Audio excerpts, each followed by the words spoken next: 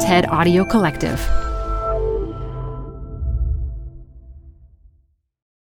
This episode is brought to you by Progressive Insurance.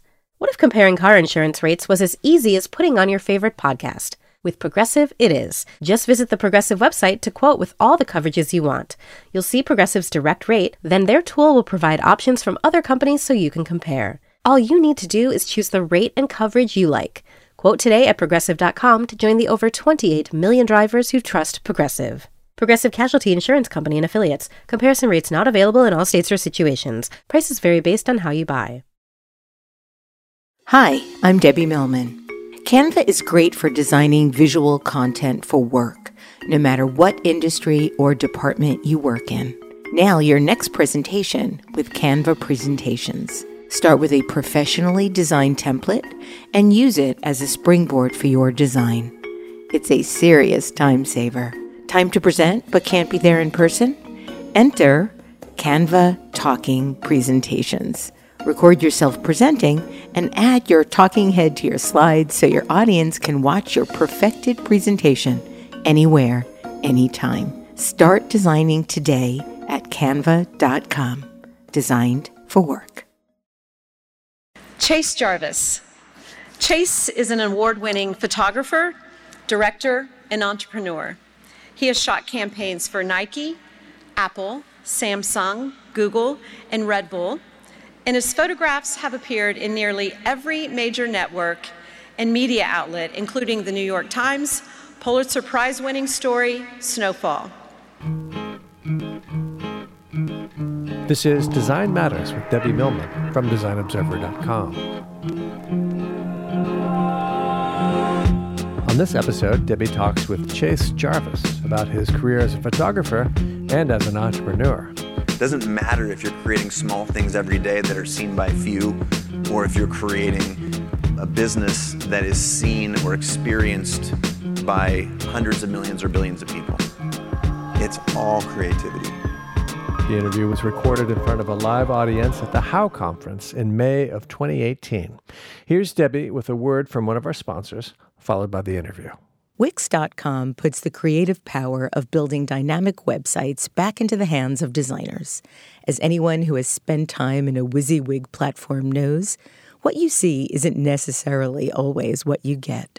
On the flip side, for some, it's far too easy to get lost in code and lose the forest for the trees.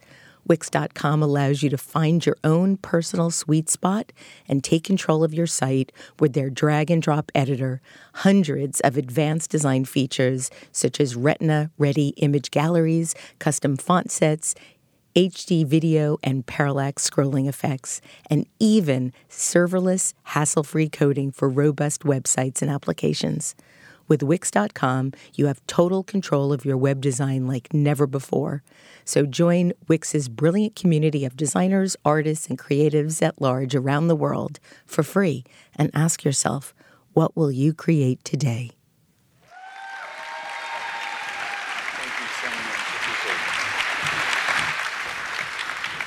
Finally, at long last, I get you into the hot seat. She was telling me this stuff. She wouldn't let me see any of the notes. She mentioned my mom. She mentioned a few other things. So apparently we're in for it. Well, you know, I have my research techniques. Let's talk about... Why are you not... Because I don't have any interest in looking at anybody but you. No, so for anybody so we're doing a live show. This will be on Design Matters. I have a very small studio, and the studio is really, my guests and I are even closer than this. Okay. And I think part of the reason I'm able to get so deep and intimate with my guests is because we're literally sitting knee to knee, eye to eye. And so I have to look at you because otherwise Or should we just not pretend they're not there? No. We don't want to exclude anybody. There's not 2,000 people sitting right here? Last week I interviewed Mr. Bingo in London, and it was the same thing. And he was completely freaked out and felt like he was ignoring the audience. And so we don't want you to feel ignored. Just feel like you're part of the conversation. How's that? Beautiful. Okay, good. So I want to start to talk about your entrepreneurship.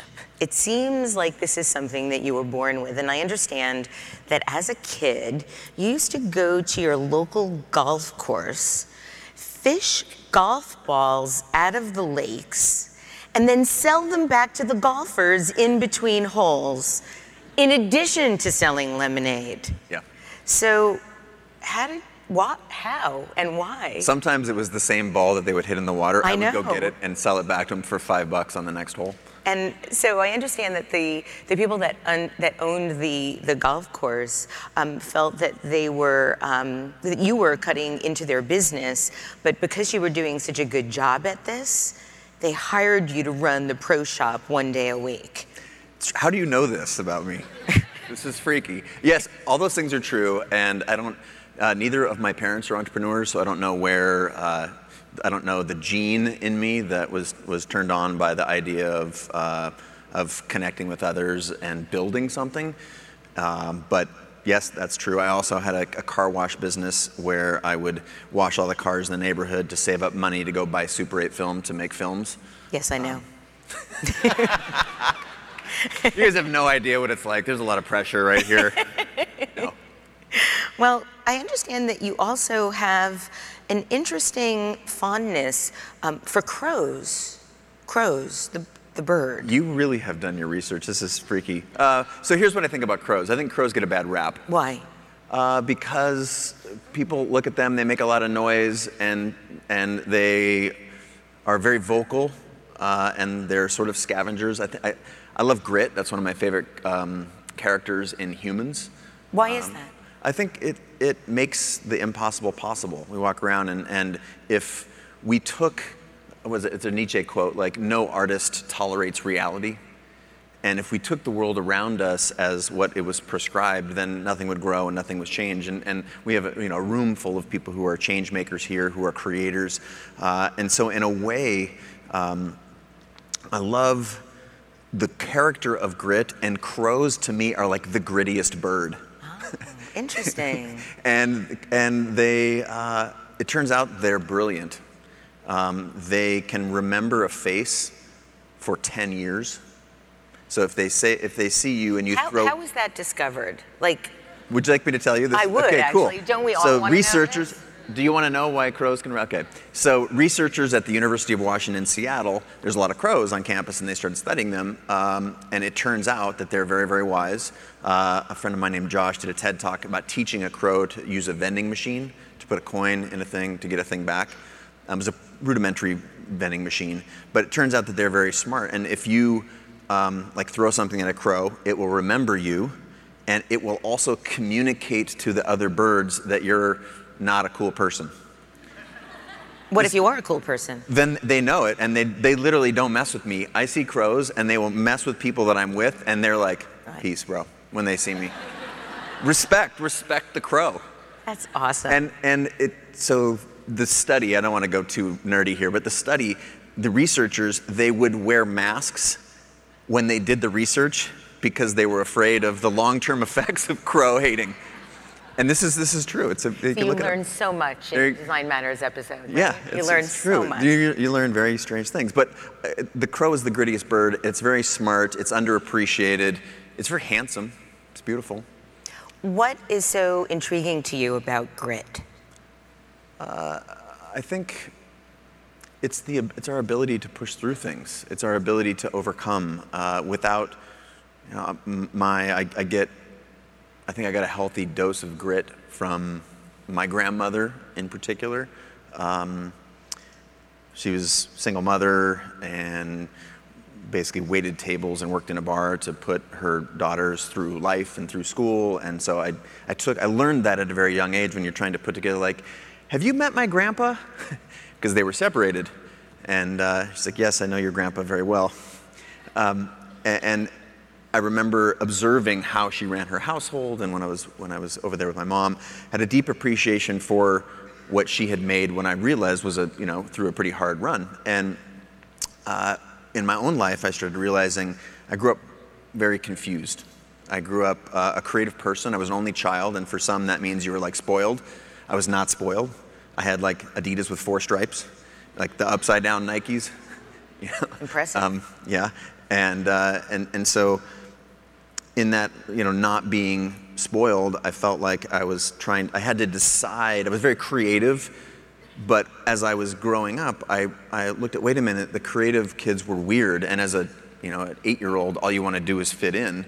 So I also was a gifted athlete, so I ended up sort of just running to the thing that it was easier to fit in as, and it was only through sort of skateboard culture many years later, maybe a decade later, where I was able to understand that you could fuse those two things. And I'd been and I went to college on a soccer scholarship, and I had you studied philosophy. Yep, studied philosophy, and was on the Olympic development team for soccer.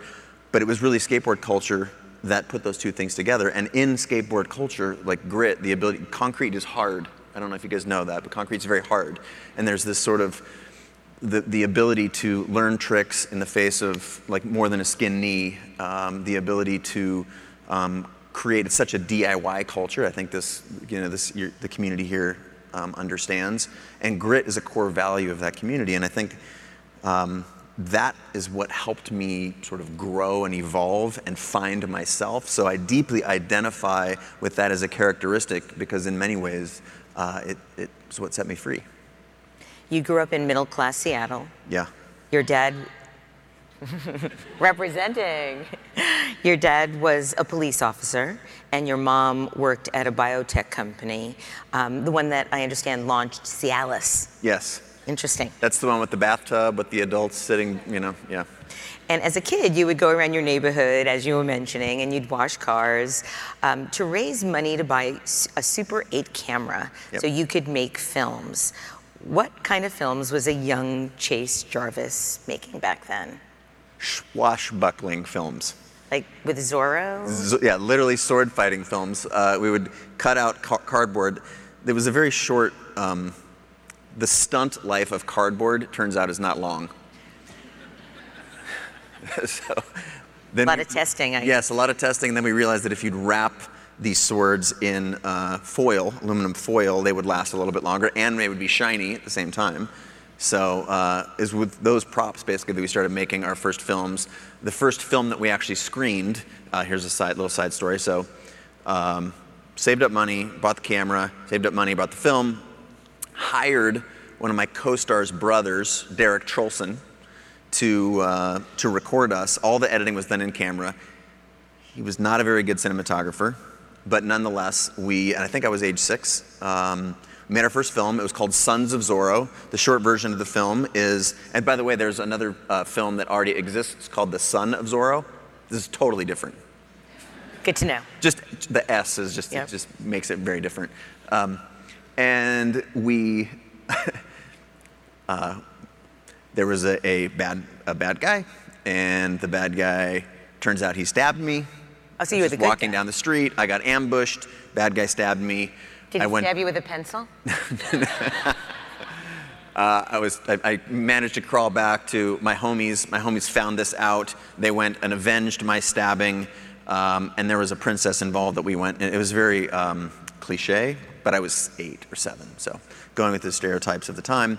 And we screened the film, so we made it all in camera. We bought candy for 25 cents, sold it for 50 cents, charged admission, sold out show. It was my first film. And I still have it. And if I was going to do a keynote instead of sit down with you, I would be showing that film right now. And you're thankful that we're doing this. I'll just say that. I was going to say, if you had it with you, I'd abandon this as long as I've been waiting to do this. No. Just to be able to see that. So you were making Sons money. of Zorro, check it out, y'all. You were making money doing this at Yeah. 6 or Yeah. 7 or 8 years old. Yeah.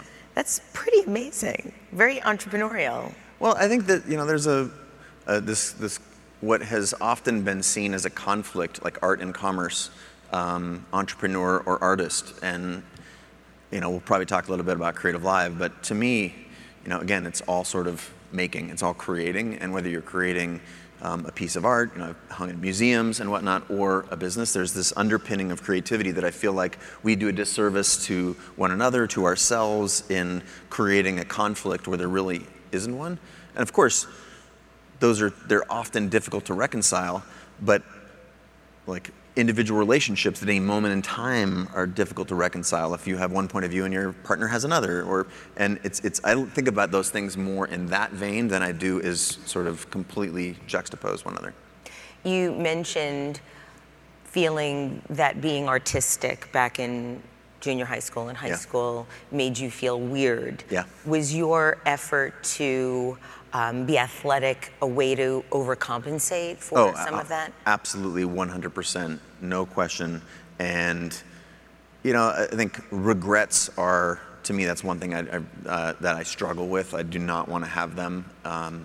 And to me, like to date, that's my biggest regret, is my lack of ability to, as a young person, process trying to fit in. And we've all gone through this, we've all been vulnerable and realized that we're all on the outside of something at some point. And even that little bit of that little boy's life that was on the outside, like to me, that stings. And I don't want to position it like I had some, like, again, I feel like I had all the upside of being a great athlete, but it felt like many ways it was at a cost of what I felt like was a really important piece of who I was and who we are as people. I mean, our ability to create is what separates us from different species, right? So it's like imagination. In part what makes us human. And so in a weird way, because it was creativity that I was suppressing, it felt like I was suppressing a really important, a fundamental part of what it meant to be not just me, but to be a human.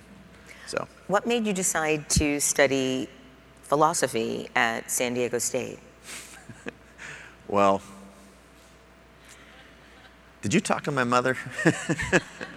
Maybe not. So, with as much respect as I can conjure up, my parents, we grew up very middle class, and you already mentioned the background of my parents. I didn't want from it. I mean, I had a roof over my head, and I have all those things, the Adidas with the 4 stripes notwithstanding, and I felt like I was programmed in a way, and I think this is something that I'm trying to undo culturally through community, is as I was programmed that if you're hardworking, smart, or you care about the things you care about, that you should channel that to the things that society, that culture thinks are the right things. And when I was growing up in my time, in my place, with my middle class upbringing, that was, you're smart and hardworking, you're a doctor or a lawyer or an accountant or something that was very, like, it was obvious that was respected.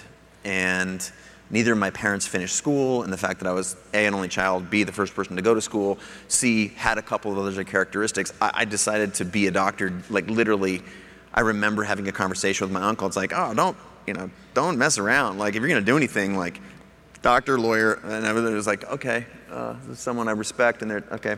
So I just enrolled in that sort of program. And it was only through doing that for a long time and totally hating it. And in order to, I did all the pre-med stuff, all the prerequisites, it was whatever, 3.5 years into college, and I hated it. I hated so much. I loved college. Because I was playing soccer at the time, and that was a really important part of my life. But this other part was horrible. And I felt like talking about being on the outside, and everyone loved labs and science and biochemistry and all those things that I hated. And so in a way, this was something that wasn't that. And it was a thing that when I said I was interested in reading, and I was interested in philosophical texts and Siddhartha and some things that really sort of motivated me at that loss of innocence sort of coming of age time. And I found out that you could actually get a degree from doing those things. I was like, wait a minute. So I ran to that. I didn't quit the medical school. I ran to that, and I did an also. So I did both that and a degree in philosophy. And I always billed it as I was going to do this and be a more well-rounded doctor, a very philosophical, ethical doctor. And my poor parents, so I went from going to go to medical school and then, going to be a professional athlete. Okay, I decided I didn't want to do that. Then I'm going to be a doctor, and then wasn't going to do that, and then going to be at least another kind of doctor, a PhD. And then when I dropped out of that to become a photographer, Are they they're still laughing talking for a reason, right? And it's like, you get. Well, immediately after graduating college, your grandfather had a heart attack and died. Yes. And you were then gifted his cameras, which you described as permission to go and explore the world. So you put those cameras in a backpack and went and explored the world with your then girlfriend, who's now your wife. What were you seeking? I think I was trying to make up for all those years that I jammed away and didn't didn't acknowledge the creative side that we all have. If you walk up to the front of a second grade classroom and you say, who wants to come draw me a picture? Every single one of those hands goes up. Absolutely. And then you try that again at 4th or 5th grade, and half as many go up, and you try that at 6th and 7th and 8th and 10th, and you know where this is going. And then by the time you're graduating high school, there's 1 or 2 people in any class that would want to come up to the front and draw a picture. And so for me, that I don't know if I think when I had the opportunity, it was obviously terrible. My grandfather, like a week before, just dropped dead of a heart attack. Nothing, no plan. Like one day he was gone. And he was the type of guy that the camera manufacturers loved. He had all the little gadgets and the lenses and all that stuff. And I had to date only really played around with my father's camera, and he only had one lens, and I grew up with him photographing me, but that was his and not really mine. And so this was an opportunity to run toward that creative thing. I mentioned skate culture a couple times. Photography was such photography, punk music, and spray paint those were a huge element of skate culture. And I always noticed that when I was skateboarding, there were usually photographers at the pool or at the ramp or whatever, and that I had never really fully embraced that. I touched it, but it was mostly through the ability to express oneself and to spray paint and to, I was in a band for a very, very short time. I was a terrible lead singer. There are no videos. I've burned them all. I know. Yeah. So ultimately, I think I was trying to redeem lost time. And when I mentioned sort of regret, like I can't think of other things in my life that I regret.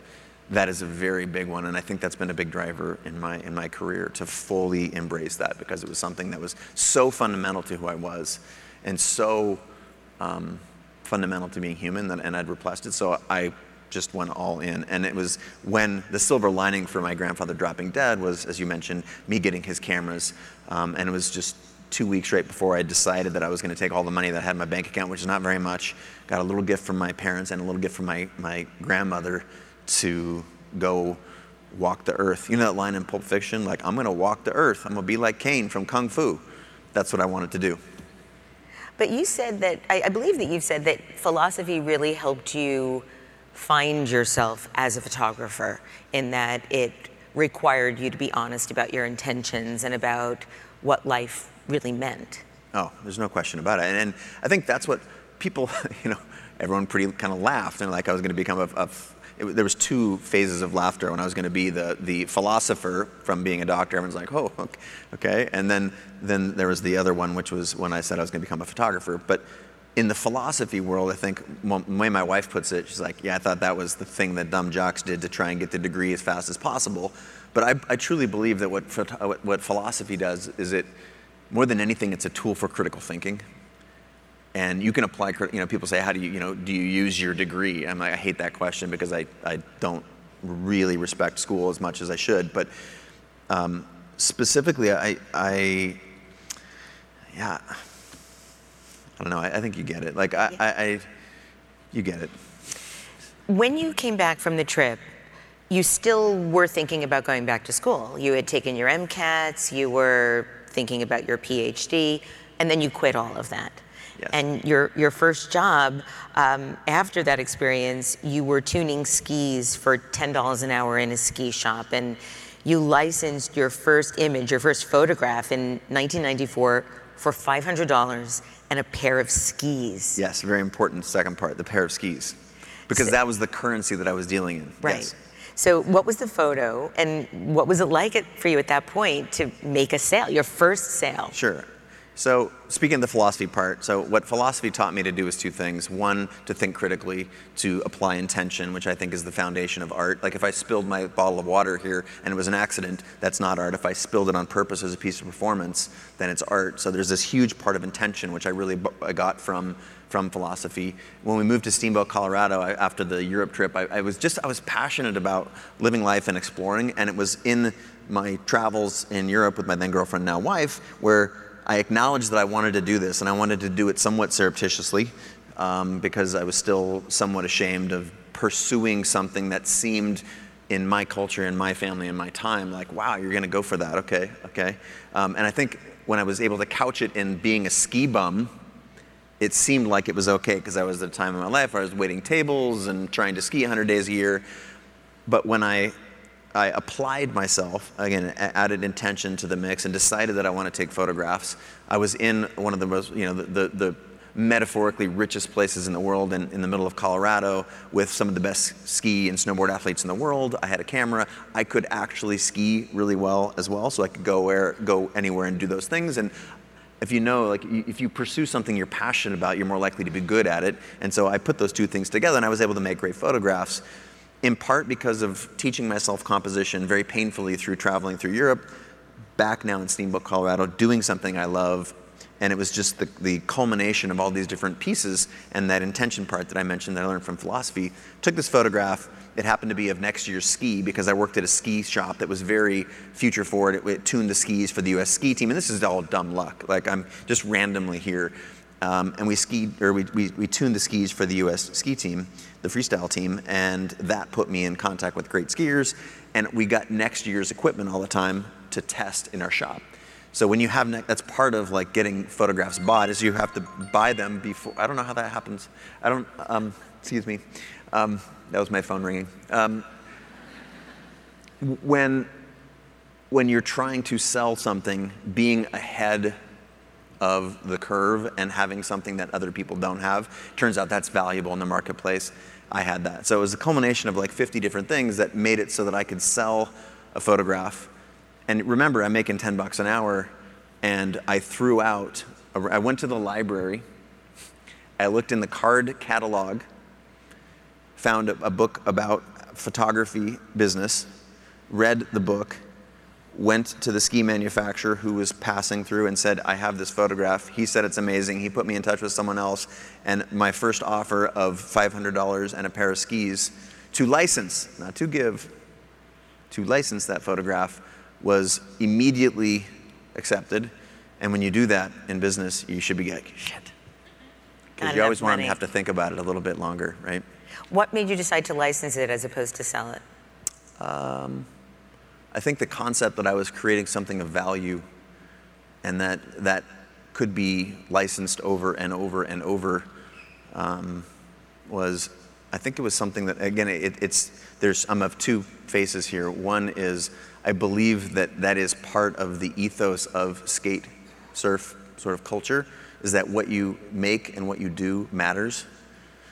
And so I believed inherently that there was value in the work that I'd created, and that book, which I should try and track down that book because it talked about sort of the concept of licensing rights to use something for a very narrow scope, and that I did that and was able to. Again, it was just an immediate yes, and I'm making $10 an hour, so you do the math. I can either work, and the skis were probably worth $500 or $800. And so I'm like, okay, wait a minute. I went skiing with my friends, and I got this picture, and I sold it for the equivalent of 100 hours of my time. I would like to do this again. And it was literally the act of pulling it off once that sort of painted a picture for me that it was possible. And I remember telling my parents that I had done that, and it was very unusual for them. They were like, huh. Okay, well, how's your medical school application going? I thought they were going to ask you how is your medical insurance going, given the skiing. There's a funny story. I got medical insurance on a Wednesday, and on Thursday, I tore all the ligaments in my thumb and had a $12,000 surgery. Like literally 24 hours. I had that happen, but not from skiing. There you go. You see my scar right there? I got the same one. You found this book in the library, and essentially, from what I can understand, that is the sole education that you undertook in becoming a professional photographer. Yes. You had this little throwaway line just a few moments ago where you said that you learned composition as you were traveling. Well, just because you do something over and over and over again doesn't mean you're going to get any good at it. You went around the world studying composition. How? How did you learn composition as you were composing photographs? The same way we all learn, right? Repetition, comparison, imitation. These are all foundations of learning. How did you find your voice? How did you find your... I hadn't yet found my voice. I think that was, that's also, I'm pretty prescriptive about this. This is, you really only can get that through repetition. I was able to make photographs that looked like the photographs in the art books that I was reading at the time. I was wildly, deeply, passionately inspired by Jean-Michel Basquiat, Andy Warhol, Robert Rauschenberg, the artists of New York in the sort of 60s, 50s, 60s, 70s, 80s, because they were doing things that there was a meta layer to what they were doing, right? They weren't just making art, they were making art about art.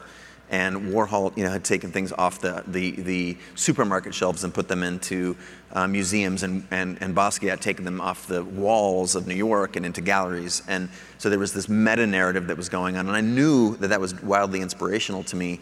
And I also knew that they were, Warhol had the factory. Just the concept of the factory has repetition as one of its foundations, right?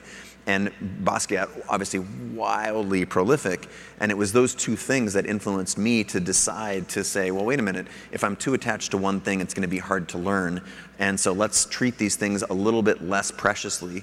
I was very precious on the value of my work in the marketplace because of a single book that I had read under duress trying to make $500. But on the other side, the self-facing side, I was wildly disconnected from good or bad, and I was more into making. And it was that process of making, both when I was on the road in Europe. And remember, this is like, care to mention how long ago? It was a long time ago. And so it was, you'd shoot a roll of film, you shoot 24 pictures, and I was taking a picture, exposure number 1, f8 250, kind of sunny photograph of Eiffel Tower. And then photograph 2. So everything I took, and then I would get them developed. When we'd save up enough money, we would eat beans and tuna fish for like a week to be able to take the extra money from not eating fancy meals to develop film, and that was the way I learned. So it was very painful, very slow. So you end up paying very close attention when it's that hard and that slow. Today we can take 1,000 pictures in 15 minutes and just be learning in real time. Well, there was this delay, and so I think that made me pay very close attention.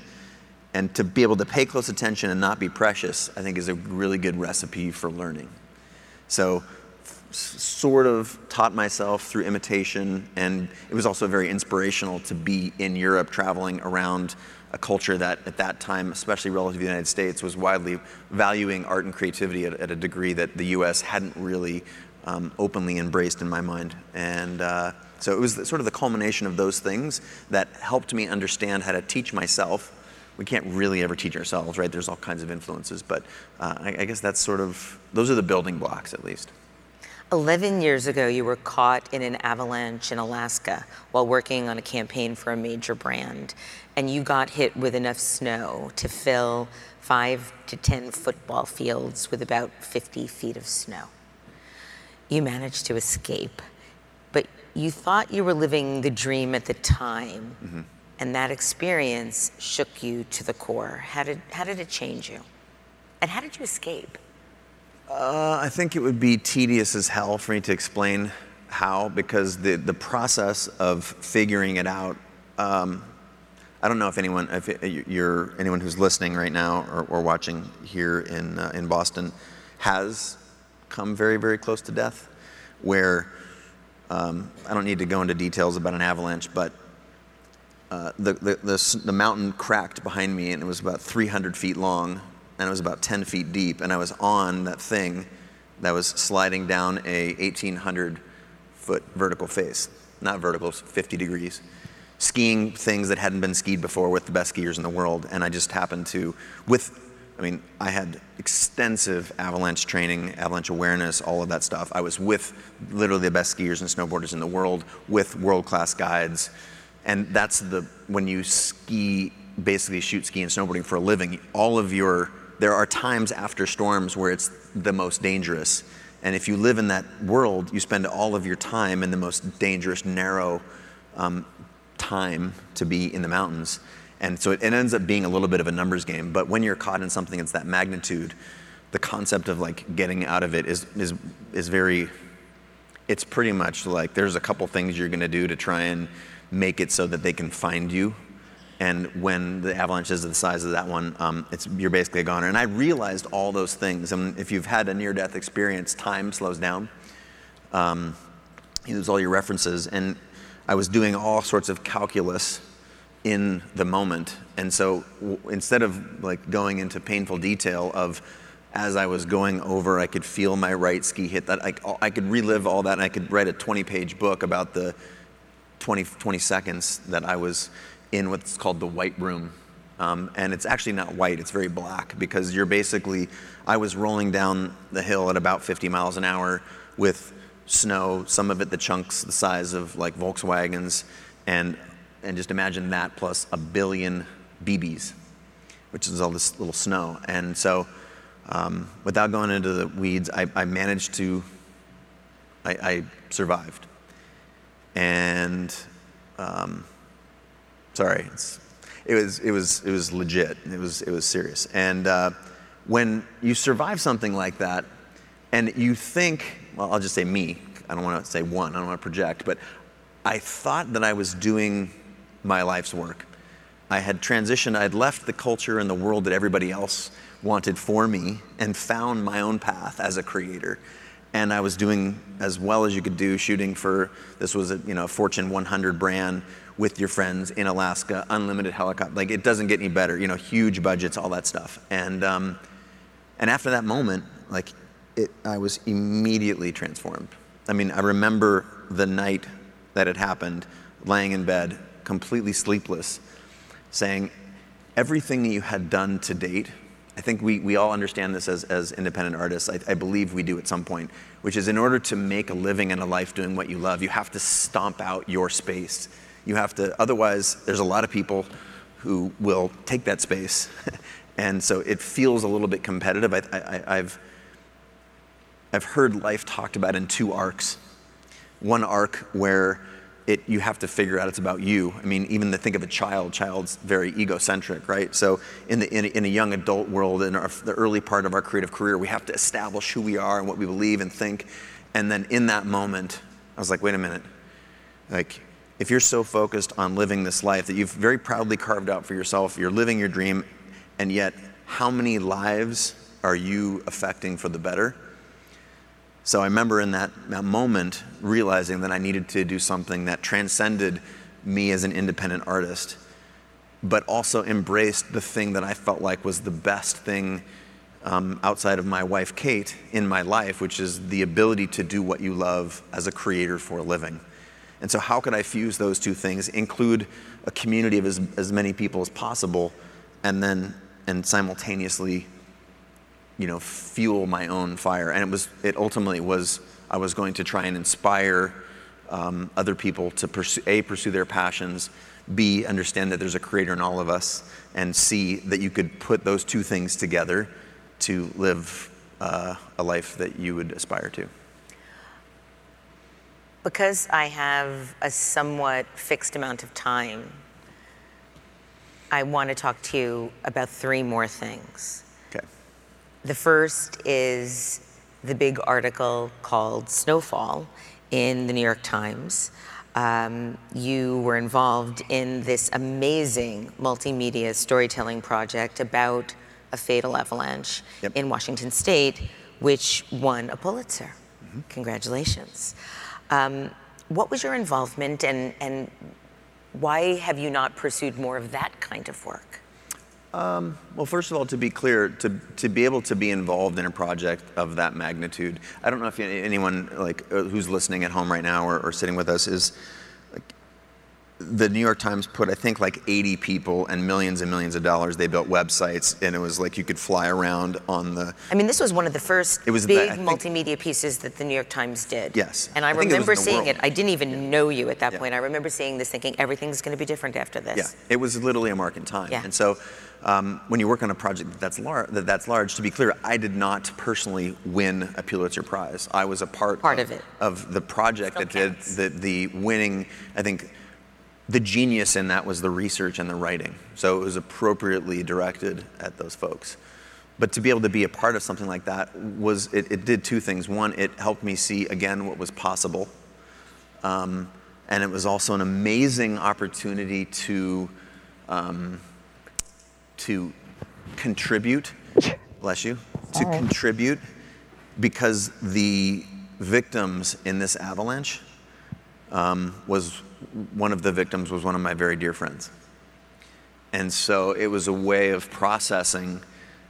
Remember, I had almost died in an avalanche not long before that. And so still haunts me. I'm still infinitely aware of it. I still do that kind of activity. I was in the backcountry not too long ago, engaging that same behavior, but I just take a much narrower view of that and don't do it as much. But so to lose one of my dearest friends in that same way, to know what he went through in the moment of his death, and then to be asked to contribute in some way, it was just like, it was a beautiful first full circle. Yeah. And it also inspired the hell out of me, because I could see what was possible. I could see where all this was going. I could see that creativity plus technology was so powerful. It was this amazing force for good. And I also realized in that moment, I think I had known it before, but the power of an image, to be a part of something that has a sort of a tech underpinning and could be seen and experienced at scale. Like, that was really early sort of UI, UX in a browser. Like, that hadn't really happened before then. So it was an incredible project to be a part of. And to be clear, like, there were people who spent months and months and months working on it and researching, and I had pictures of Chris, and I had lived a lot of my young life at that ski area where this horrible tragedy had happened. So it was an incredible eye-opening experience, though, and it really helped me understand the power of an image. So the next two topics are, first, best camera, and then second, creative live. Okay. So if anyone is interested, and I think that everyone is, you can go read all of the details about this on Chase's blog. The story is titled, "My Biggest Failure, the Story I Was Too Ashamed to Tell."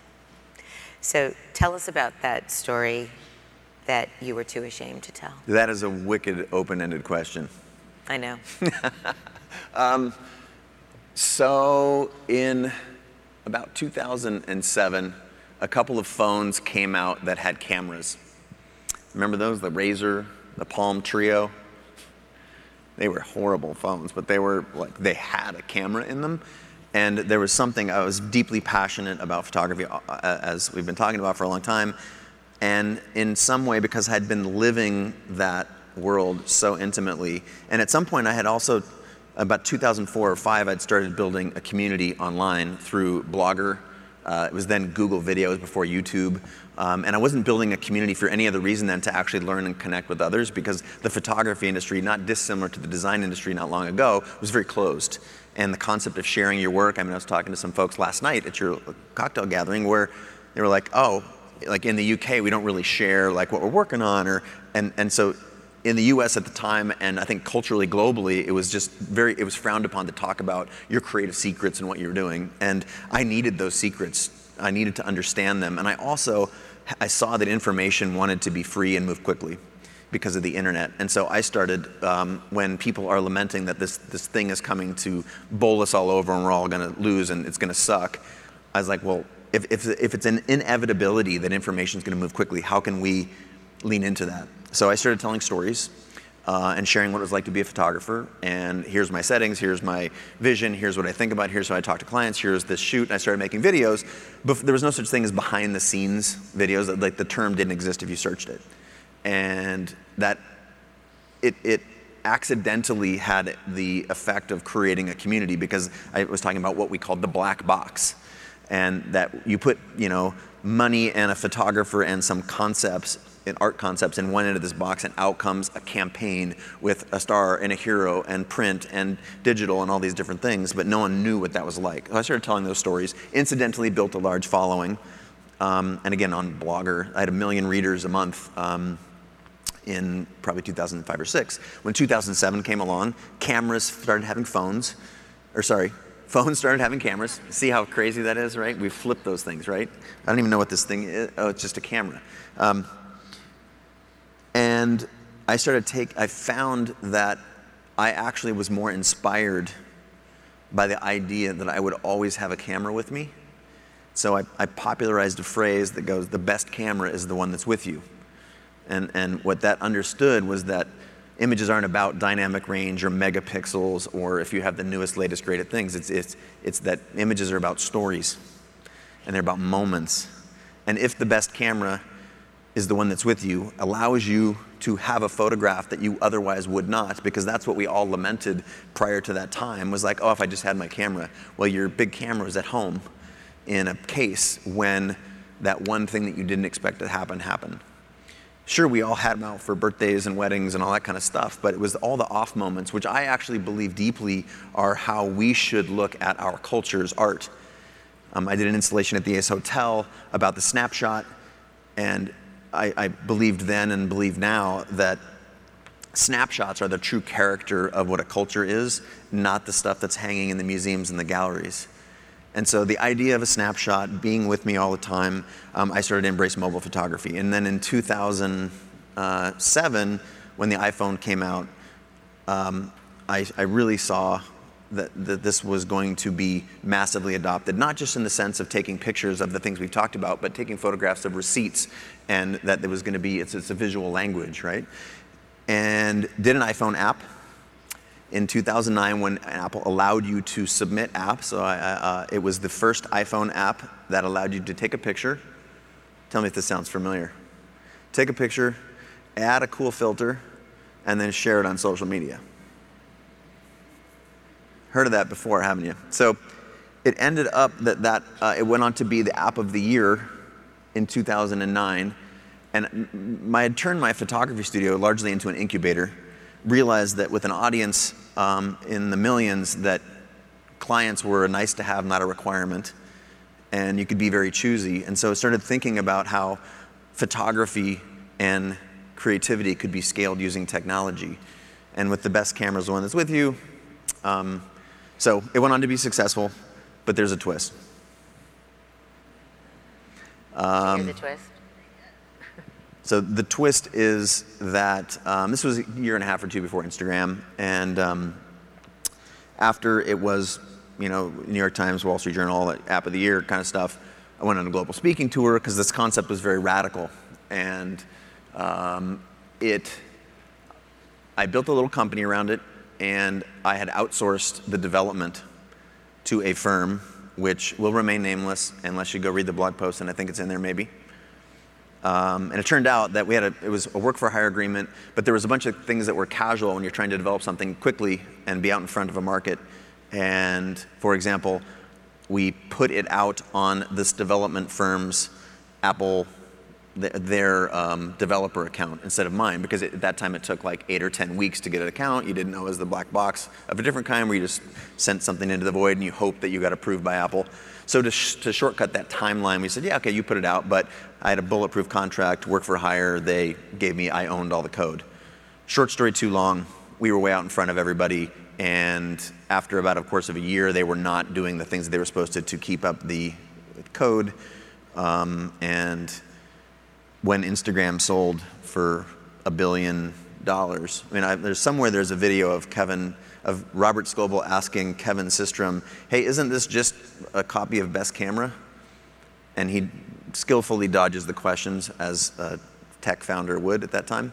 And I don't have anything against Kevin. I think it's an amazing app. It's transformed our culture. But the real story for me was I learned that if you can make a great idea once, you can make a great idea again. and that being first doesn't entitle you to anything, that there's a whole set of things in the technology world especially that is my biggest failure from a business and a creator perspective, but I only feel stronger and smarter and more connected and empathetic and open because of that experience. And I'm sure I'll have more. It was powerful. And can I have a little slight divergence here? Does anyone know how many languages there are in the world?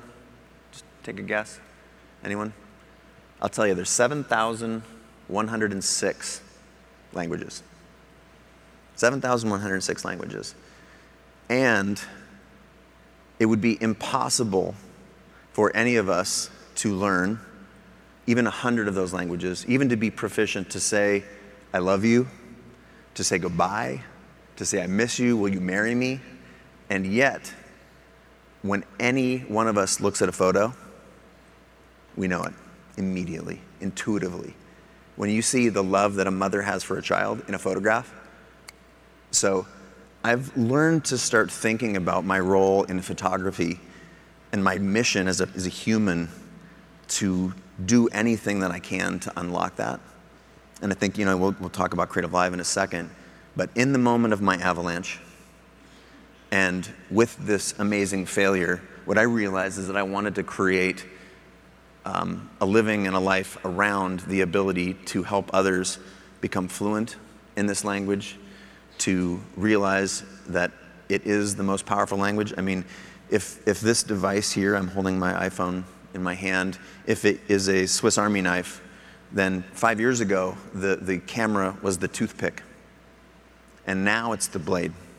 It's the most important part of this tool. The data is unrefutable, and this is not only is photography a universal language, does it transcend geography, orientation, race, language, culture, time, but it's the future of AR, of VR. If you've watched a 14-year-old communicate, it's all through images. And we're not turning back, people. Photography is a universal language. And so if my failure not getting the $1 billion, not sort of having everyone walk around saying, oh, I'm going to best cam this as opposed to Instagram this, I'm totally fine with that because I've committed my entire life now to helping provide access to what I think is the world's next great universal connective tissue. Did you always feel that way? Did you have any sense of depression or sadness? Yeah, I had a ton of it. And I think Brene Brown is a mutual friend of ours, and she's been on your show, she's been on my show. She talks about this thing called gold-plated grit, which is as humans or as creators or entrepreneurs, our ability to just say, oh, and it was so hard, it was my biggest failure. But then, ta-da! Then we just go right on to this next big success story, which is what I'm kind of trying to wade carefully here, because I don't want to do that. I want to, it was terrible. And I didn't show it. I was disappointed, and when Instagram sold for $1 billion, I got a lot of phone calls. And I was like, man, that was first, that was cool, that was best, but it doesn't really matter. The reality was I experienced this sort of gold-plated grit. And for a number of reasons, there were legal reasons, I did not join Instagram until about a year ago. Specifically because I was preserving some legal rights, and I decided to let that go because that was part of my healing process. Right. And what an amazing experience to realize that what your true value is, what your true aspiration or inspiration, in this case, to help people understand that photography is universal language and that there's a creator in all of us, that this was my true calling. So it was sort of, again, through that sort of, life doesn't happen to us, it happens for us. And this was a really important part of that processing. And what I realized also, because that was a business, right? It was a creative business. We created this idea of filters at the bottom of a thing that you swipe left and right, and then you choose one, and all that didn't exist. The UI didn't exist. And while I'm proud of that work, I think I'm more proud of acknowledging at that point, because there was a part of me as a creator that said, oh man, I'm not a business guy. I really thought about, and I had plenty of opportunities to sell that for never work again money, even though it wasn't Instagram. And I decided not to. The reason I didn't then was not dissimilar to that same problem that I had of reconciling my creativity with my athleticism. In this case, it was reconciling being a creator with being an entrepreneur. And I thought they were different things, even just 5-10 years ago. And what I realized is that it doesn't matter what you're creating. It doesn't matter if you're creating small things every day that are seen by few, or if you're creating a business that is seen or experienced by hundreds of millions or billions of people. That it's all art. It's all creativity. And there's this amazing, I've had the fortune of reconciling those two things. And again, not dissimilar to how skate culture set me free. I feel like the understanding of that failure was able to say, oh man, it's on. And so I felt like I was able to unlock that, and that is, I ended up leveraging everything into your next question here about Creative Live. Tell us about Creative Live. Creative Live is a force of nature. CreativeLive.com. Explain to anyone in the audience that might not be familiar what Creative Live is and why you started it. Well, what it is it's the world's largest education platform targeted specifically for creators and entrepreneurs.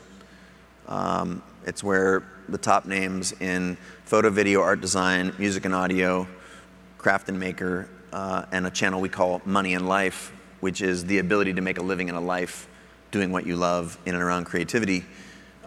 It's a community of 10 million people, and folks like Debbie Millman are on it.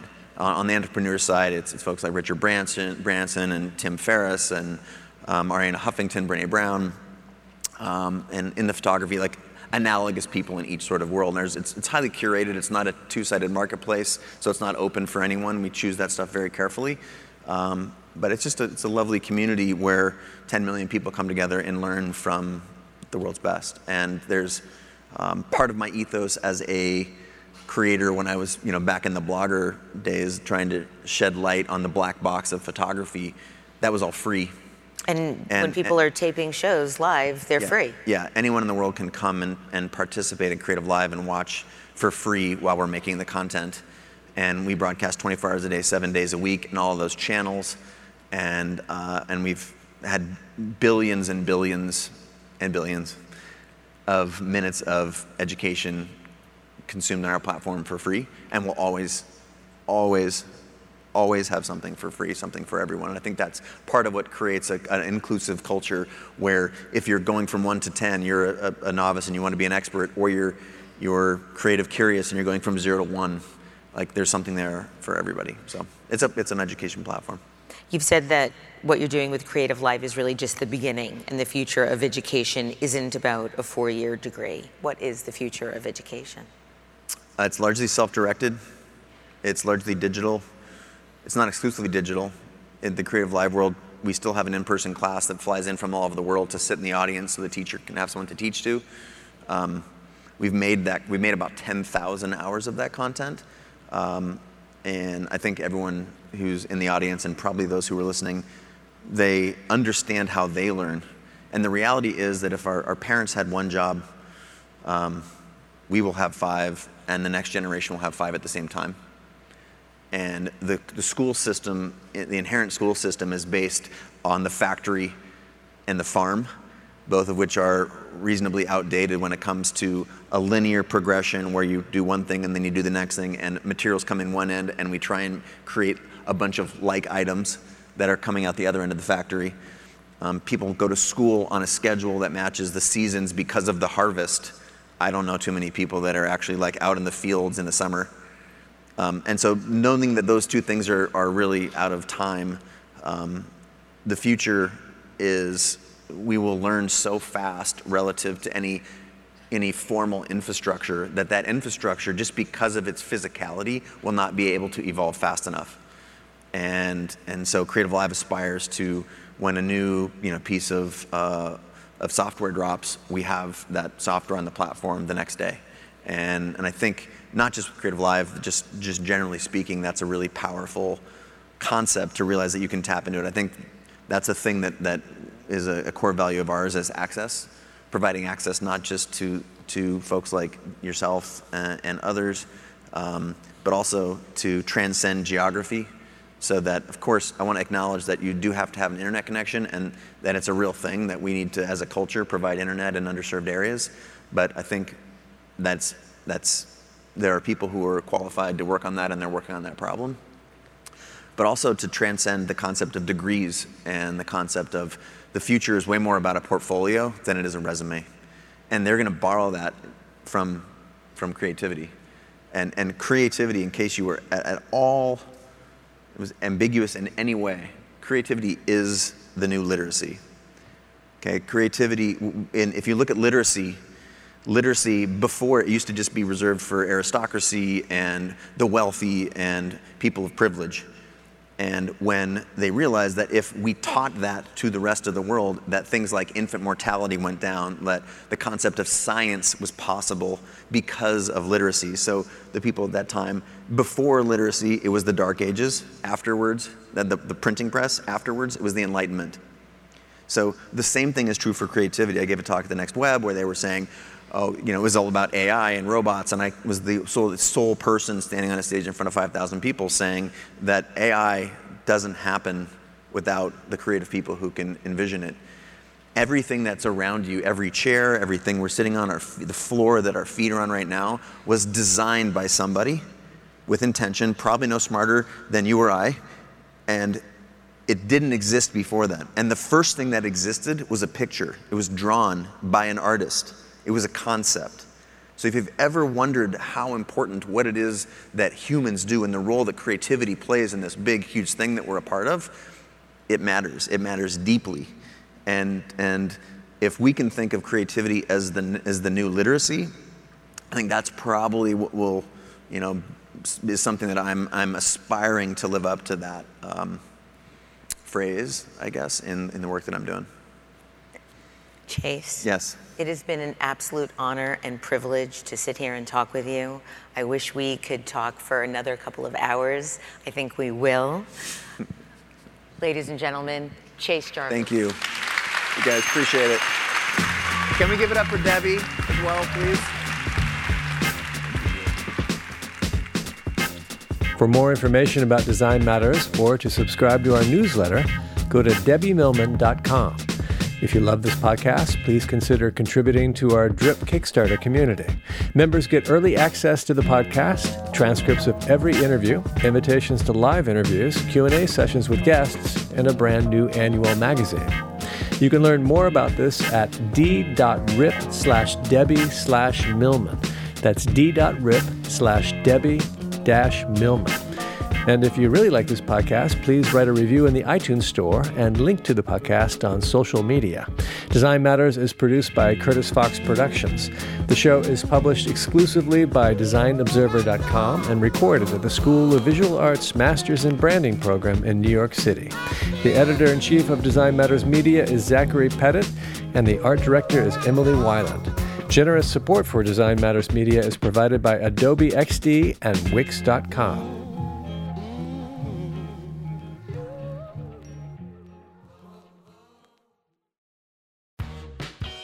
You're growing a business, and you can't afford to slow down. If anything, you could probably use a few more hours in the day. That's why the most successful growing businesses are working together in Slack.